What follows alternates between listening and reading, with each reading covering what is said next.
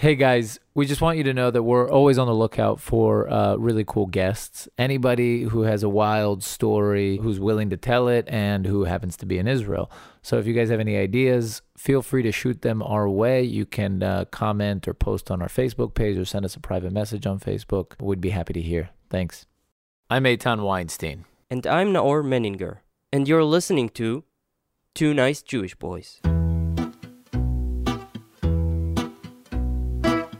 You've heard it before. The fact that the Jewish religion has survived in exile for more than 2,000 years is nothing less than a miracle. And really, if you think about it, what are the odds that such an odd religion would persist, especially amidst the multi-billion strong titans of Christianity and Islam?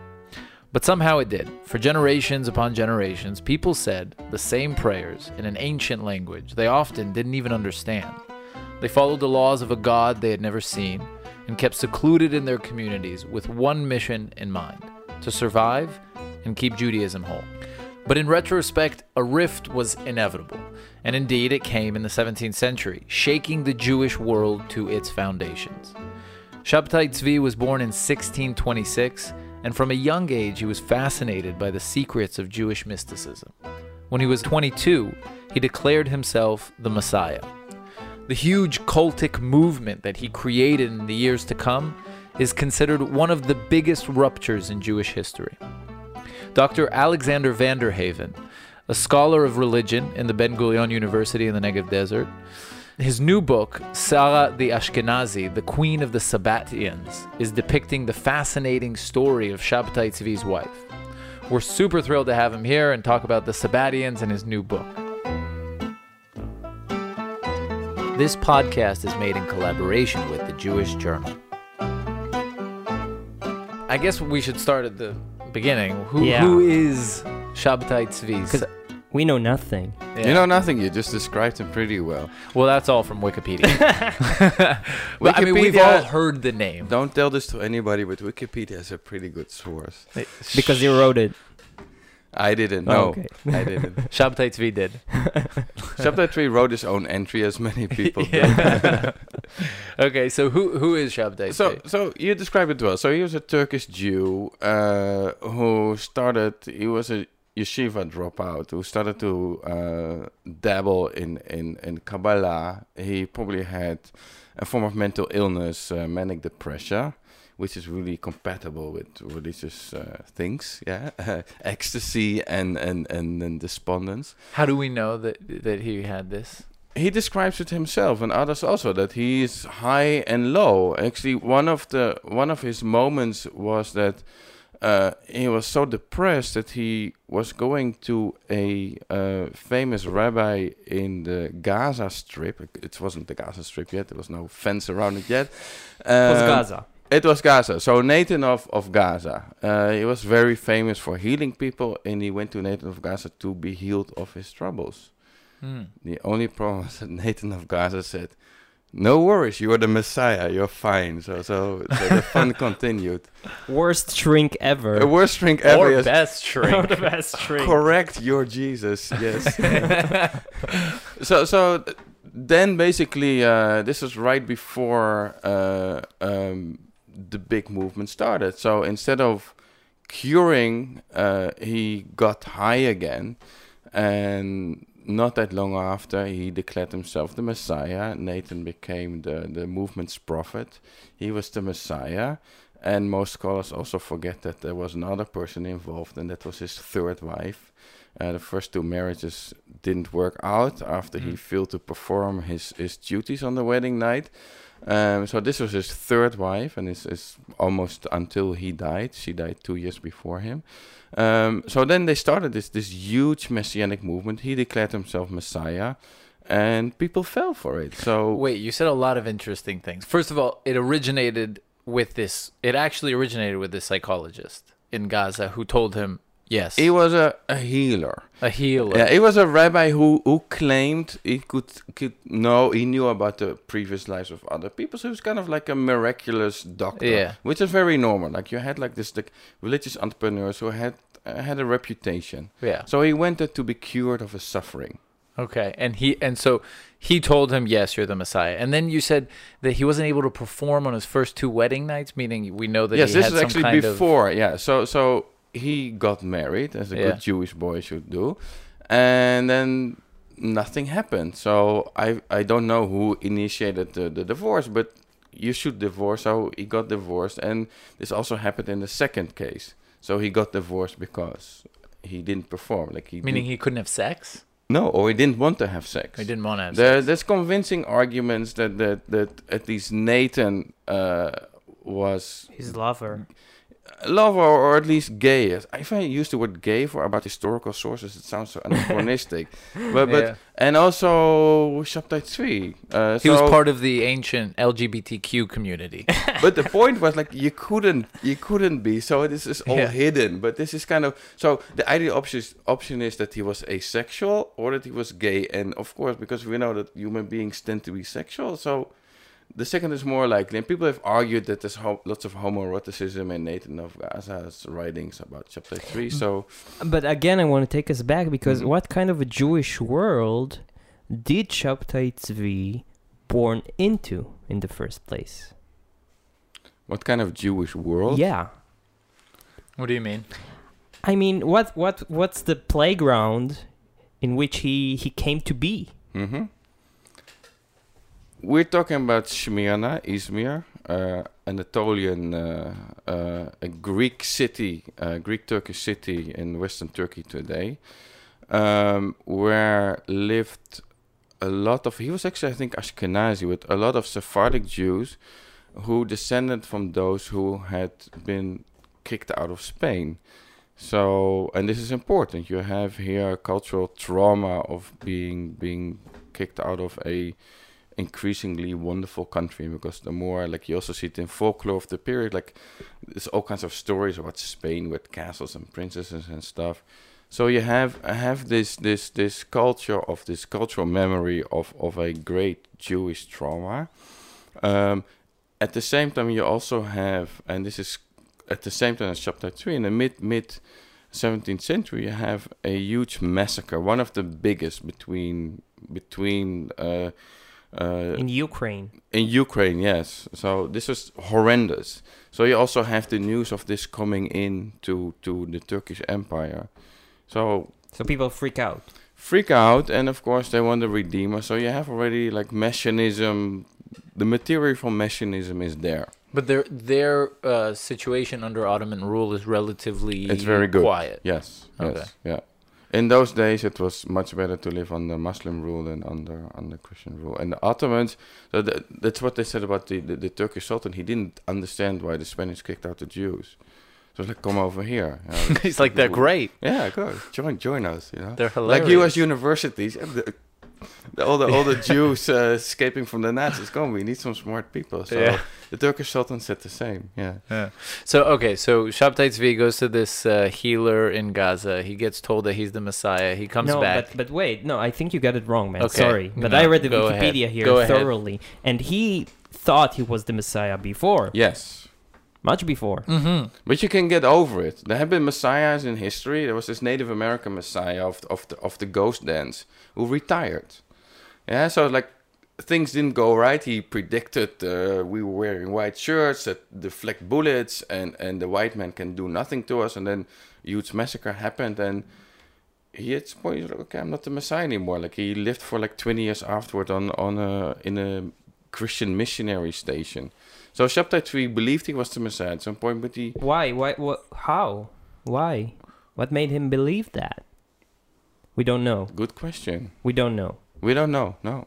So he believed that before, but he was going to this healer in order to heal himself. Yeah. Meaning he did feel like he believed it, but he had some But doubt. the point, like you can have experience that you believe you're the Messiah, and then you can become desperate again. You believe you're not the Messiah. So it's not something that's. I've talked to messiahs in Jerusalem. I know, you know, like some are very persistent, but you can also. You're talking to two of them now. That's very good. You should do a podcast about Speak. yourself. Speak for yourself, man. Okay. He's just a prophet. You're a Messiah. You're my prophet. Okay. Can't be two of us. Yeah. So So he believed that he thought he was going to this healer to get healed. So he did have some doubt, but then this healer, Or I doubt guess, that he was suffering. It's also those people who claim that the Messiah are usually not the happiest people. There's this deep desire for redemption. I don't think a normal happy person becomes convinced that he or she is the Messiah. Mm-hmm. So what do you mean a desire for redemption, for personal redemption? of course, yeah. If you're like, this is what's interesting also about mental illnesses. There's also these fantasies of being healed, of being cured. Being the Messiah is a pretty nice way of becoming cured. Your fantasy of redeeming Jews or the world or whatever, of course, also includes yourself. I see. So the two fit perfectly well. So I see. what happens then? What happens then? A huge movement breaks out. So very soon, When does he? Sorry to interrupt. I just want to get the moment. When Yeah. does he come out and stand on, in the city center on the fountain or whatever and say, Yeah. "Hey guys, I'm the Messiah"? When does that happen? somewhere late 1664 or 1665. I'm bad at dates. In the English version of my book, I even got the wedding date wrong, which is horrible. She And will is never that- forgive me. That's why I had to make a Hebrew translation of the book. Is that an anticlimactic moment? Like, does he get up and he yells, and then you zoom out and it's just people walking around? And The Nobody- point is, so the prophet also starts to do propaganda. So people, he sends out letters, people come to him. So for some reason, it was the right time, the right place, the right person, the right prophet, and I'm also saying the right wife. It responds to deep desires of Jewish communities everywhere. So Jewish communities all over Europe, in the Middle East, become divided into two groups: those who are convinced he's the Messiah, and those who are not, and they're really good at persecuting each other as well. So when one group gets the upper hand, the other one gets persecuted, and the other way around. what do you mean by persecuted? Cherem bans to beating up in synagogue, everything. People are Really? being kicked out of synagogue. People have to escape to attics and jump from roofs. Not Are to there be instances of murder, of killing? I don't remember that anybody was killed, but people were beaten up and people Yeah. were almost killed. I see. Okay, so there's this huge rift. How many people does he manage over, the first few years? Like, what's the amount of people that believe, that join this cult, and how does it grow over time? It reminds me of Bob. They asked Bob Dylan, how many protest singers are there at the moment? He was like, I forgot the number, like 42. So I don't know. I don't have any statistics on the amount of Jews but it He was a had- huge movement. So it's about half of the communities. Some communities were immune, others were going for him, and important communities like, for instance, Amsterdam and Hamburg. They were like two of the most important communities in Europe, and many people were going for him. So, like, more or less, it was split down the middle. I think so, yeah. Really? Wow. That's crazy because Yeah. also it's such a failure of Judaism as a religion. Why? You're waiting for a Messiah. Somebody says, I'm the Messiah. I don't see the failure there. It's That's the thing. It's so easy Yeah. to, the loophole is so easy to jump into yeah. in that sense. Maybe it's a failure that they didn't all believe him. Ah, good point. Good point. If everybody would have believed in him, Maybe. everything would have been fine. It's so hard to grasp how he did how he did it. But this is about any messianic movement. So if you have somebody who declares he or she is the Messiah or whatever, and people go after this person, it's always fascinating. You see it everywhere. You also see it in Israel and in the media. Like somebody declares, usually it's himself, a healer, and people sell everything. Yeah, like and King Bibi. King Bibi, yeah, who also has a wife behind him who's named Sarah and might have some influence. Interesting. Yeah. There's some. But he doesn't some parallel. claim to be the Messiah. He thinks his biographer, which we had him here, Anshel Pfeffer, says that he does believe he was born to protect the Jewish people. Yeah, That's different than. It's, it's more, I think... It is a kind of a Messiah. So now we have this kind of very clean notion of a Jewish Messiah as to something with magical stuff. But in the past, somebody who saves the Jewish people. King Cyrus, Persian king, was a Messiah in the Bible. Yeah, someone like a Jew saver, basically. Yeah. So But I think if you ask any high-profile politician through time, or at least, the presidents, the heads of state, you ask any of them, they'll say, I believe I was born to serve my country. You think so? Yeah, I think so. But Bibi doesn't I say think he was born to say... He thinks he was born to... Serve my country, serve my nation. It's not to serve, it's to save us from annihilation. To redeem us. To redeem us, and to save us The from Redeemer. annihilation. Never mind. Anyway, back From to the his point. political opponents as well. Okay, so he's now the Messiah. He thinks he's the Messiah. What does he do as the Messiah? So first of all, as a Messiah, and I think one of the models is also Jesus. So, and it's also part of a Jewish tradition, the abolition of certain things in the halakha. For instance, and this makes a lot of sense, the morning on the 9th of Av of the destruction of the temples, the Messiah has come, so he turns it into a feast. Yeah, so he has this new rules, new regulations. So he does all kinds of things that are perceived by others as transgressions of he allows women to participate in rituals that wasn't allowed before. Really? So he really does all kinds of... desecrates the religion while he's at it, kind of. And this is the whole discussion that and more, because the great biographer of Shabtai Tzvi, Gershom Sholem, he all the time talks about this, like this transgression as a fundamental part of the movement. And lately, people have been more actually looking at Shabtai Tzvi himself, and they've been arguing very convincingly that he felt he had this personal relationship to God. So if God says you have to do this now, you do it. So you're not bound to halachic rules. It's not that you need to transgress them, but they're of a second order. And of course, like there's this revolutionary potential in this. Mm-hmm. Yeah, so of course you end up, because God doesn't say, well, next Shabbat you should observe the Shabbat, because then there's nothing interesting about it. So of course there's going to be forms of transgression. And is there any evidence to show that he went from at one point manic depressive to, I don't know, paranoid schizophrenic? Or I mean, was he hearing voices? One mental illness is not enough.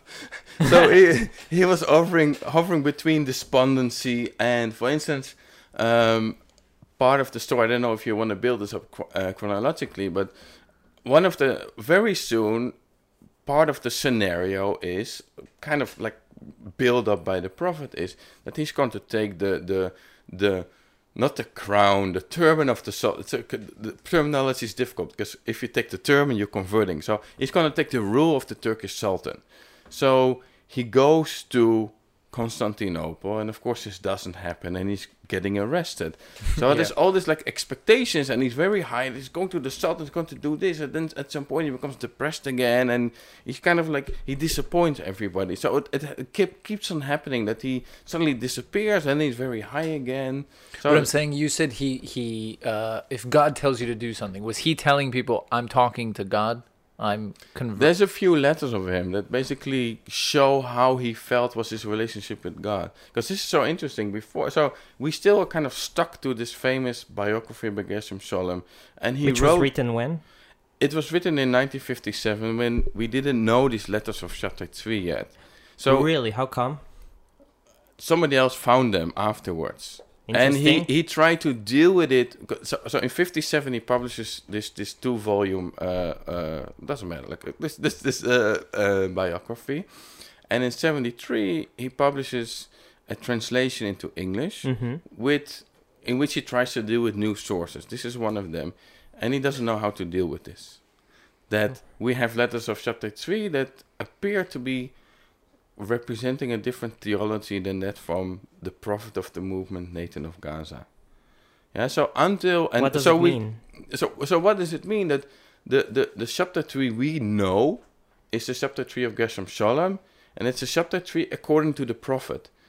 It's like Christianity. The Jesus that we have is the Jesus of the Apostle Paul.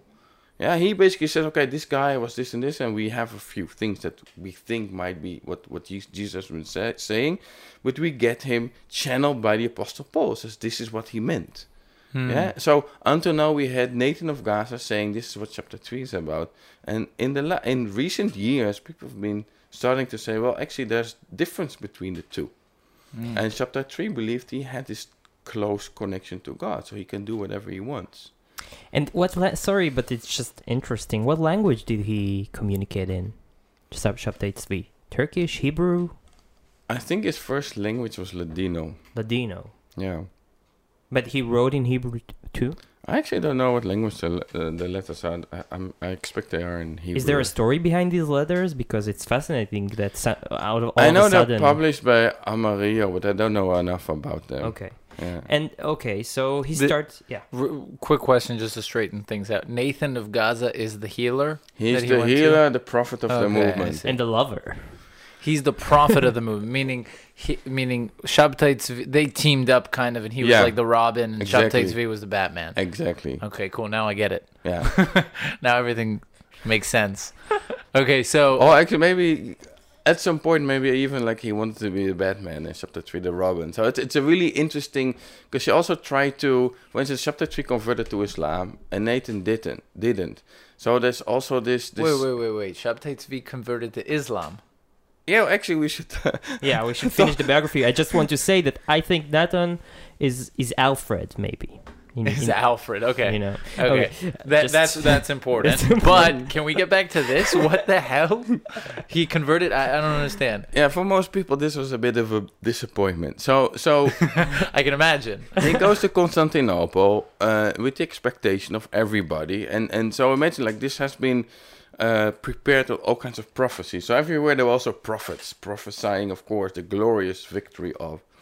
So he goes to Constantinople, he's arrested, and actually he's treated really well. So this really doesn't dim anything. Midnight Express is not representative to what. No, but at some point he is summoned to the Sultan. This is in Adrianople, and he is told to convert to Islam. Well, actually, he can choose, of course. Yeah, the other option. Death. So he chooses to convert to Islam. What a pussy. Sorry. Jesus. Is that not PC? But he bullshitted his way out. Or they found a way out. So for most people, this was too much. Yeah, so you have certain expectation of the Messiah. There's some flexibility in how to deal with it. For instance, I met messiahs who were talking about the internet that you couldn't talk about in predictions because it wasn't there yet. But this was kind of like, this is for many people a bit too much to cope with. So it's so anticlimactic. I don't know. I like it. You It's like nice, this ending yeah. to his story? Anticlimactic is like his head is cut off and that's it. Yeah, so that's boring. That's kind of the traditional way. Most of these people ended up dead. Like in the time of Jesus, you had like a number of other people who like took 50,000 people. They brought them to the Jordan to split the river Jordan, and then, they were all killed, and that was the end of the movement. Yeah, and Christianity made something nice about it. So it would have been like a second kind of Christianity. Mm-hmm. He was killed, but then this was actually redemptive event or something. But we have something new to work with. Right. You should be excited about this. Okay. Yeah. So he converts to Islam, and then you get all kinds of... So many people leave. Nathan of Gaza starts to develop a theology that actually his conversion is a form of... And we shouldn't go in there, but it has to do with Kabbalah, that he enters the realm of evil to redeem us all. So it's almost some the kind realm of evil being Islam. Being Islam, exactly. Yeah. Mm-hmm. So he starts to sell it as some kind of... redemptive self-sacrifice, and also as a form of deception. Yeah, so he acts as if he's converting to Islam, but he doesn't. And there's something to it, because after his conversion, he keeps on performing all kinds of Jewish rites. Mm-hmm. So it was conversion under coercion. It wasn't like he all of a Conversion sudden... under coercion. The problem, however, and that's also stuff that came out more recently, Shabtai Tzvi himself, in a letter to his brother, doesn't argue that he was forced. And of course, it can be like, well, I wasn't forced, I chose it myself. Yeah. But what if he really said, well, this actually was something that was supposed to happen because I'm the Messiah? And then you get all kinds of very interesting stuff about different religions, conversions. So the argument is made that actually he believed that Judaism had been hollowed out and God moved on to another religion. But this is not a traditional story, and also not socially. So socially, after that, you have like many people leave the movement. The movement collapses as a big mass movement. But then you have lots of people who remain believers. And this is not a small group, but they kind of go underground. Wait, so sorry, I just want to... The mass movement kind of dies out after Yes. this. Okay, that makes sense. But many people go underground. And we keep on discovering more and more people. And I shall not mention names because people who are religious might get really upset that one of the great minds of the 18th century was Who a is it? Sabbatean, Eibeshütz. Eibeshütz? He was a great rabbi, Who? and Who is it? he was a great rabbi of the 18th century, and apparently he was a Sabbatean. What's Which his name? movement? Eibeshütz, Jonathan Eibeshütz. There's a big controversy about He's it. Chabad. He belongs to a specific movement. If you talk to somebody Orthodox, like, wow, he's a great guy. Yeah. And so it goes underground. So they start to play also with conversion. So some people start to say you have to convert on purpose. Others say, well, chapter 3 converted, we shouldn't convert. Nathan was one of them. Not long after the death of chapter 3, a whole group of Jews in Thessaloniki converted to Islam. And they started a tradition that still exists today in Turkey. You have the Dönme, who still argue that they pray to chapter 3 as the Messiah, but they're Muslims on the outside.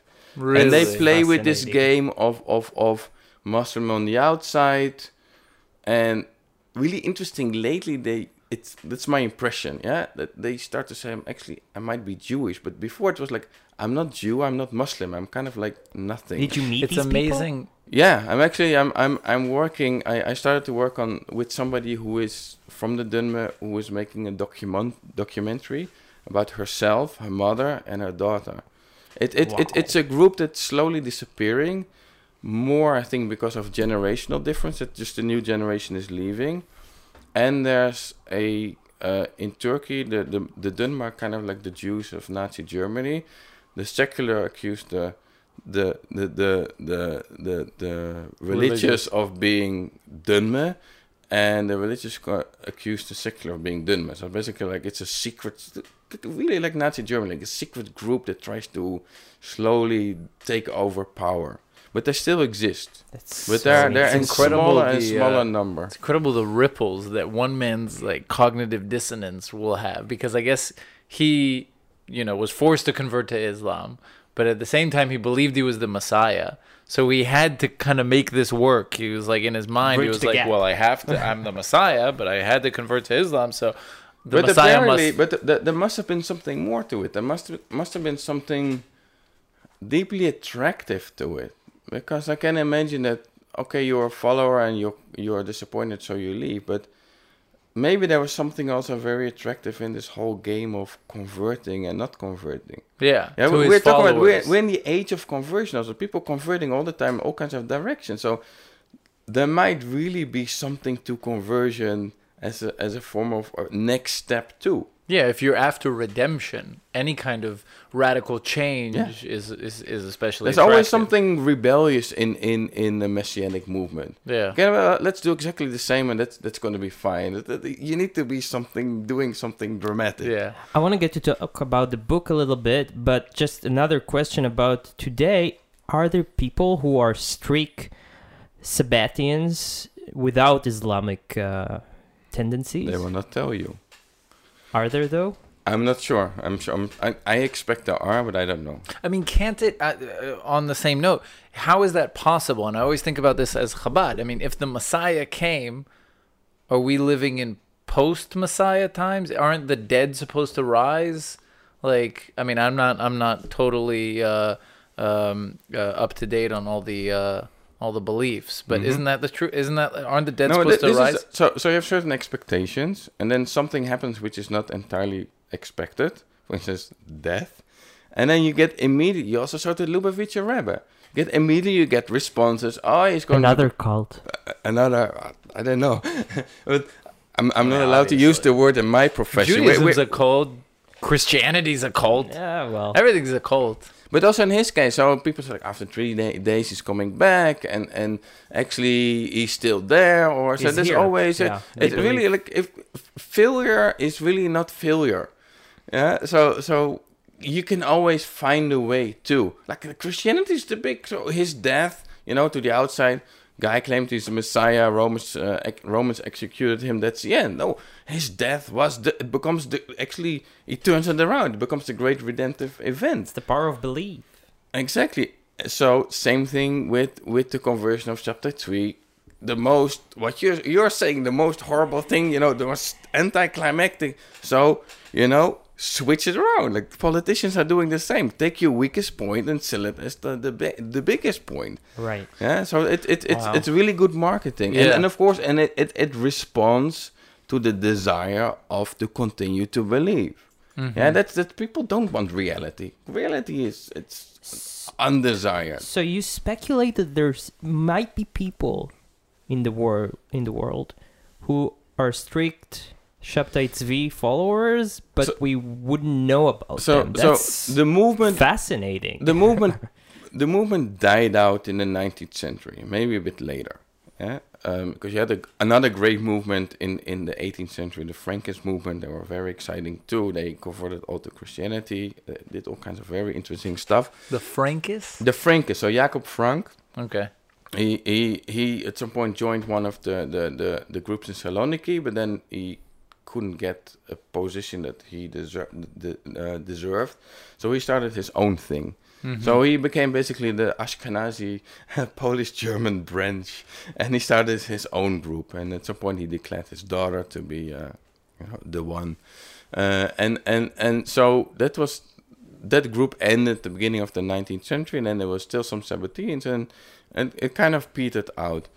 But it wouldn't surprise me that. So we have access to their writings. Heresy is one of the most. It's like the pornography of religion. It's attractive. So it really wouldn't surprise me. And so they also developed this really intricate theology, different theologies. So it wouldn't surprise me if people are attracted to. You should do some secret research in the Orthodox community, for instance, if there's some Sabbateans. Interesting. So why Sarah? Why Sarah? And who was she? She came from a very different world. So she actually came from the other trauma, the European trauma. She was born in Poland. I estimated around 1640. Lately, I'm thinking she might have been born a bit early. The first time we meet her is in Amsterdam as a refugee from Poland. And there she claims that during the massacre she was separated from her father and was taken in by a monastery, a nunnery. And there she grew up. And then at the age, I forgot exactly which age, I think it's a point later version she raises the age because she becomes more of a woman. It's a point she becomes more of a sexual object, and now she's a girl who grew up in a nunnery. At some point, her dead father, in the meantime he has died, appears to her in the middle of the night, and he takes her far away to a Jewish community. And he puts her on the cemetery there, and he says, like, you are going to marry the Messiah, and the Jews here will help you. Go, and first you should go actually to Amsterdam. You have a brother there, Samuel, who She was Jewish? help you. Yes. Okay. At least that's what we think. Okay. Yeah, I expect it would surprise me if she's not, but she made up stories. Okay. Yeah? This story might have been true, but I suspect there's some fantasy in there. I'm not the most religious person, so it might not have happened. Okay. So she arrives in Amsterdam with this story. So you have to imagine, like, so the city is flooded with refugees from Poland who are semi-welcomed. So the rich Portuguese community spends a lot of money on them, but part of the money is also by shipping people on to other places. And suddenly this woman comes, and she even has on her arm the marks of her father's hands to show the nightly journey to the cemetery far away. So she tells this story. She tells also people she's destined to marry the Messiah.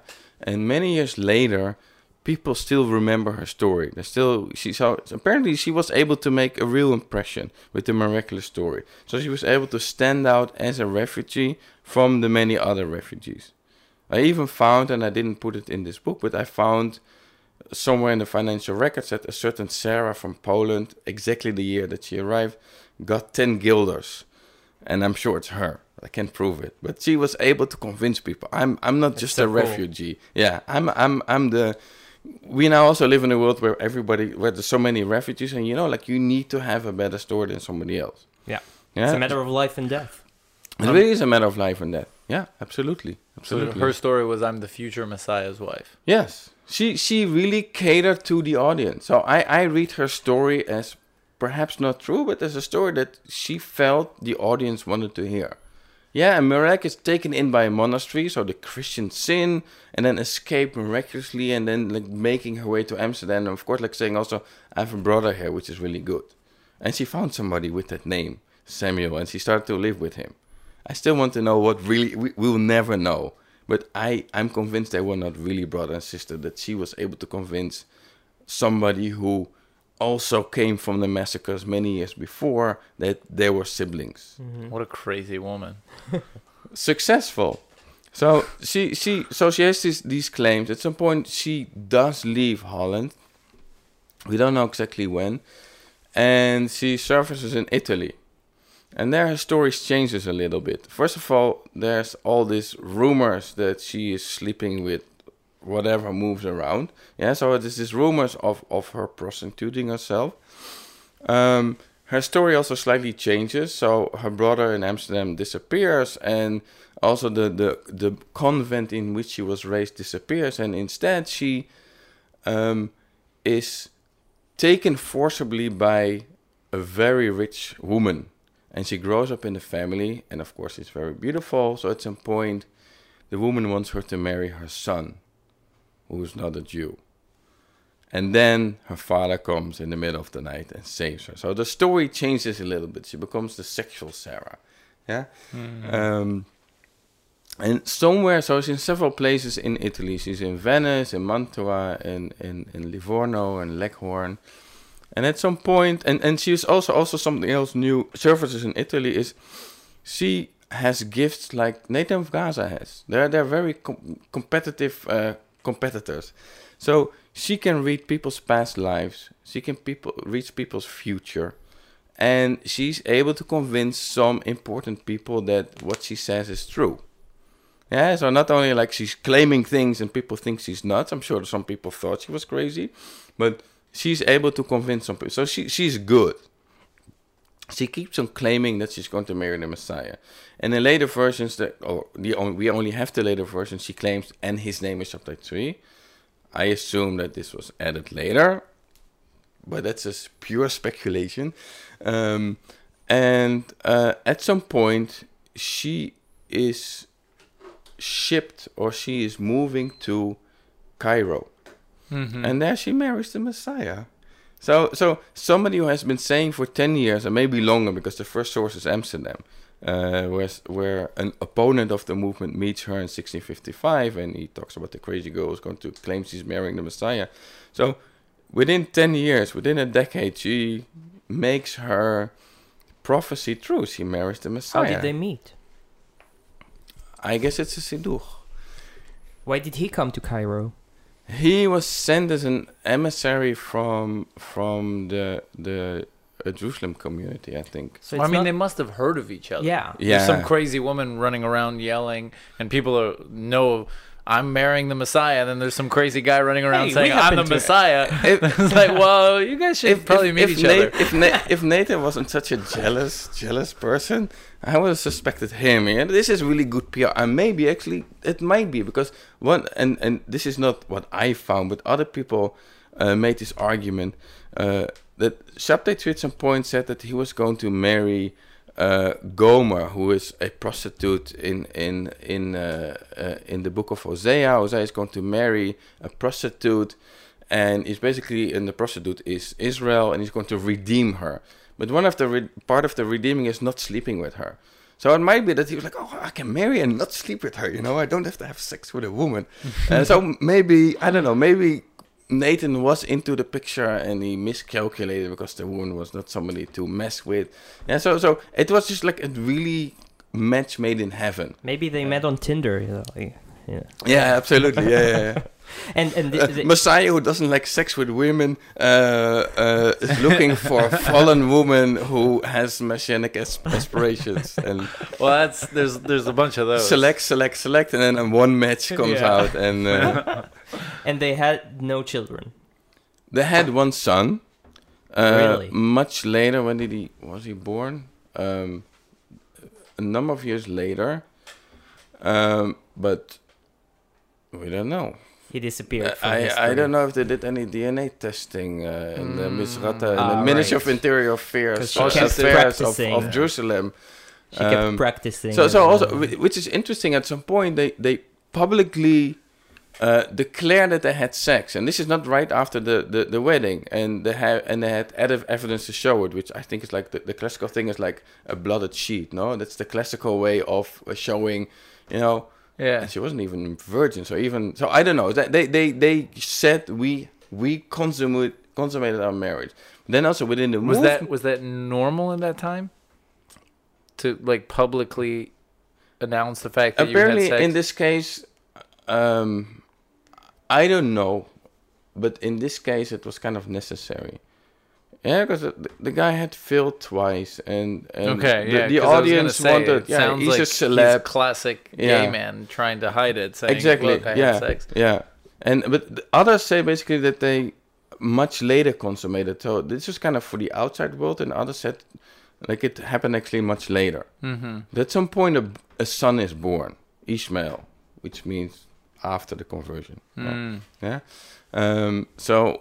We don't know if they had sex. There's certain things you cannot find out as a historian. You just got to find that sheet. We can find a sheet and the DNA testing.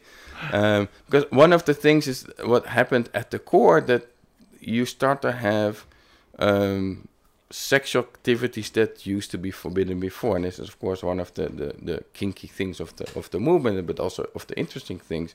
So Shabbatai Tzvi receives into his private chambers his 2 former ex-wives, which you're not supposed to do, to meet with a woman alone. He also has claimed to have had sex with virgins without deflowering them. Impressive. Only a Messiah can do that. Yeah. At the same time, also Sarah was receiving, this is of course like more interesting, she was also receiving men into her chambers. And there's one case of one person escaping from there in panic, and apparently he wasn't aware that what he was supposed to, or the reason he was brought there. And then it was said that Shabtai Tzvi told him like you could have done a great tikkun. So it was considered as a religious deed to have sex with the Messiah's wife. So it's really interesting. There were and there's many more. There's some literature I don't know that promises on the outside that there were many more things going on there, sexual things going on there. Wow. Basically the first polyamoric couple. Yeah. Probably not the first. But this becomes a tradition because you have later the Frankists have this ritual of they call it extinguishing the candles, which is something great. Yeah, so make it into a movie. And they really have sexual rituals. And of course, like you have the opponents who say they always have sexual rituals, but it really seems that they had sexual rituals, that you, for instance, offer your wife to somebody else, or at some point they really had orgies. So, and these were religious rituals. They were not just, we're doing it because even though we're not supposed to do it, but we're doing it because it's a ritual act. Well, why not? I mean, all you have to do is say it. You're easily convinced. No, I'm just saying, all you have to do is say it. It's like, let's just call this a ritual. The Messiah says it's fine, sex. So yeah. Wait, so I gotta ask you, you can't. I mean, you must researching this. You must read about these people and think these are a bunch of nut jobs. No? I don't know. I live in suburbia, so I'm terribly bored.